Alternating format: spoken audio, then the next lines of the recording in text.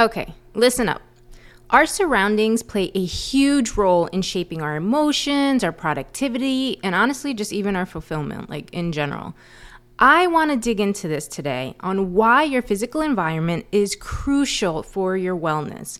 Like, are you really creating a nurturing space? And if not, or even if you think you are, but you're really not, this episode's going to help. What's up, everyone? Welcome to the Rethinking with Rosalba podcast.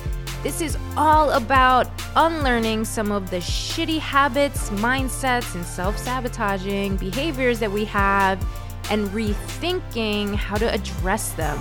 We're building healthy habits. We're changing our mindsets and beliefs so that you can create a life that you love. I'm your host, Rosalba, your unconventional life and success coach. So let's get into this bitch.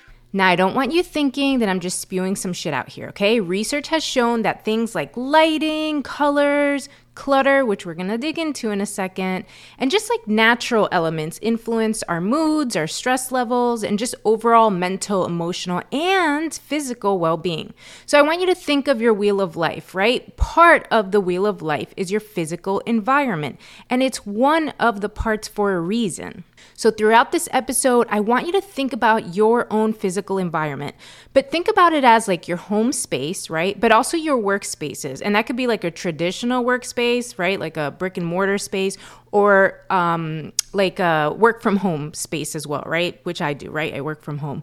Think of it as social settings that you put yourself in, physical environments there, or even public spaces that you put yourself in. So think of things like that. But I really mainly want you to concentrate on your home first and your workspace, okay? So let's talk about each one. Summed up, of course, because I ain't got all day for that, okay? So let's talk about, at first, natural light, right? Natural light affects us because it influences our circadian rhythm, right? And our mood, okay? Now, color hues is another point.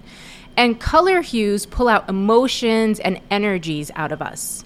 Clutter and disorganization plays a role on our mental clutter and stress levels.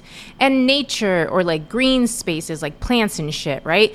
They promote relaxation and rejuvenation. Think about those like plant crazy people, right? They're onto something. So I'm just killing them over here, but they're onto something. So I want you to be mindful of the mind-body connection and the power a positive physical environment has on it, okay?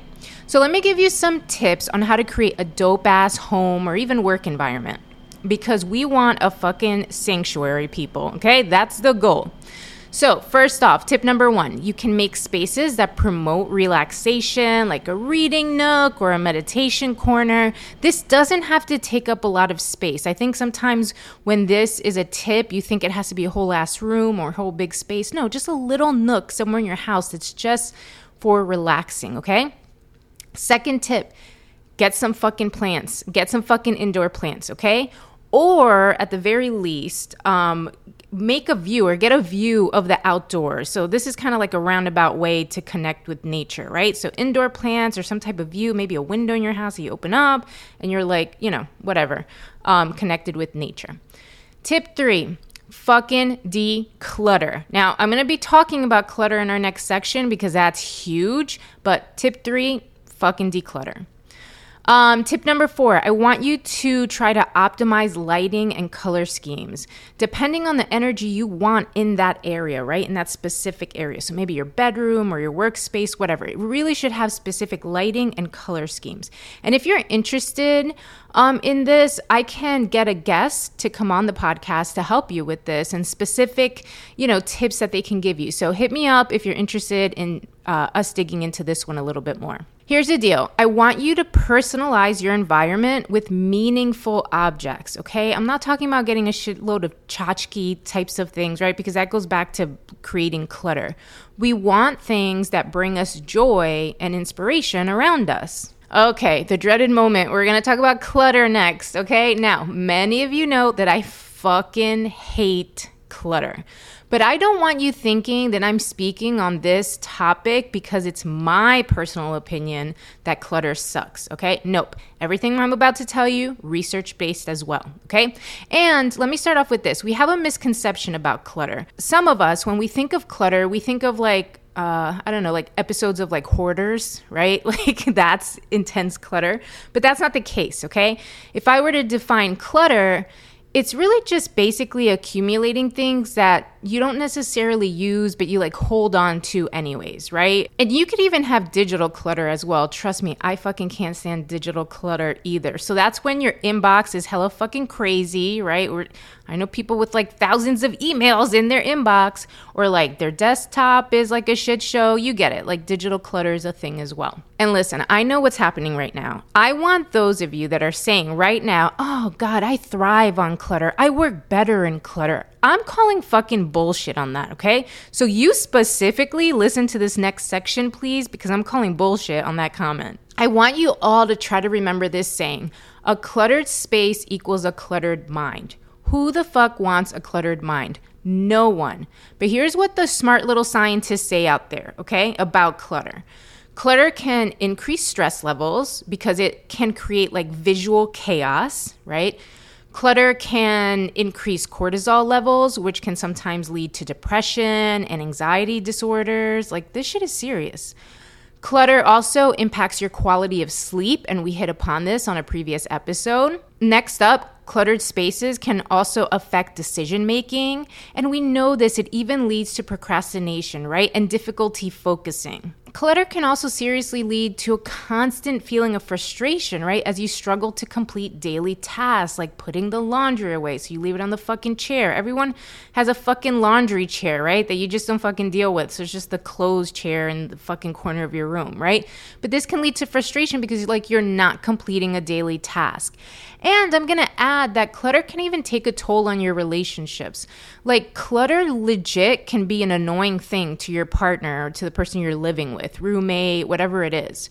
So it could even have an effect on that area of our wheel of life in our relationship. And listen, not all people are affected by clutter in the same way. I mean, a perfectionist or a recovering perfectionist like myself, but a perfectionist is more likely to be stressed out by clutter than other people. Like we all kind of interpret clutter or absorb it in a different way. Okay, I get that. Let's talk about why do people have clutter, right? Because we tend to chalk it up to its laziness, but that's actually really not the case.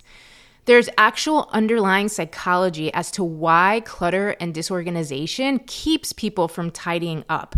And I'm not going to get into this too much because it's a hell of a lot of things, okay? But here's some examples on why people have clutter, right? The underlying psych issue. One is that they're overwhelmed, so they don't want to fucking deal with it, right? So think about that cluttered inbox with 1,000 emails. Like it's gotten so bad you just don't want to deal with it. Another thing is sometimes objects, right, that you have, it reminds them of an important thing or it has like a sentimental value for them, so then they don't get rid of it, right? Usually they have a difficult time letting things go, right? Or that they find like comfort in those possessions. So that's why they don't let it go. The reason I'm bringing this up is so we stop accusing like people or whatever that have clutter or disorganized spaces as they're lazy, okay? There's usually something else behind this. As a life coach, I encourage you to reflect upon like how you got here, okay? And the why behind this. Now, in the meantime, I want to give you some tips on how to declutter your spaces, okay? So tip 1 is to just dedicate blocks of time in order to like declutter your house. Schedule this shit in, okay? Make it a part of your day, a part of your week, whatever way you're gonna work it out, but schedule it in, right? This creates a habit, it creates a routine, all right? Another tip, reduce the items that you have. Like you just gotta start getting rid of some shit. KonMari is a great resource for this. I'll attach a link in the show notes to help you get started on that because it is kind of, difficult to let things go again if it has sentimental value, but we got to let shit fucking go, okay? Tip 3, organize. It's cliche, the saying, everything has a home, but honestly, it fucking does, okay? So try to keep surfaces clean, like your counters or your desk, because it really will declutter your mind, okay? And my last tip is feng shui. Feng shui helps you not only declutter, but promotes a positive energy flow around your spaces, okay? I personally use feng shui in my home and my work area, okay? Now, I'm gonna be bringing on a feng shui expert soon to actually give you some tips on this because this shit is fucking dope. So those are just a couple of tips to declutter. I'm not gonna make the whole episode about this, right? I do hope this episode has gotten you to think about, does your environment support or hinder your well-being, right? It's about removing unnecessary stress, unnecessary distractions, and frustrations from your life and giving yourself more time, more space, and more freedom, right? Instead. And listen, we have to be kind to ourselves. Like, I get it. Those of you that your physical space is just like gone to shit, you don't want to deal with it, you're procrastinating. You have to be kind to yourself. Don't shame yourself or place blame if you don't have this figured out yet. The point of this is to reflect and work on it, right? Be intentional about the spaces you're putting yourself in. And remember, your environment is not just a fucking backdrop, okay? It's a tool to use to create a happier and healthier life. And you have the power to shift this, okay? I want your home to become a place that you love, all right? So it's time to unlearn some of our shitty environments that we're putting ourselves in, right? And reframe or rethink how we can create something better, right? How can we create better spaces?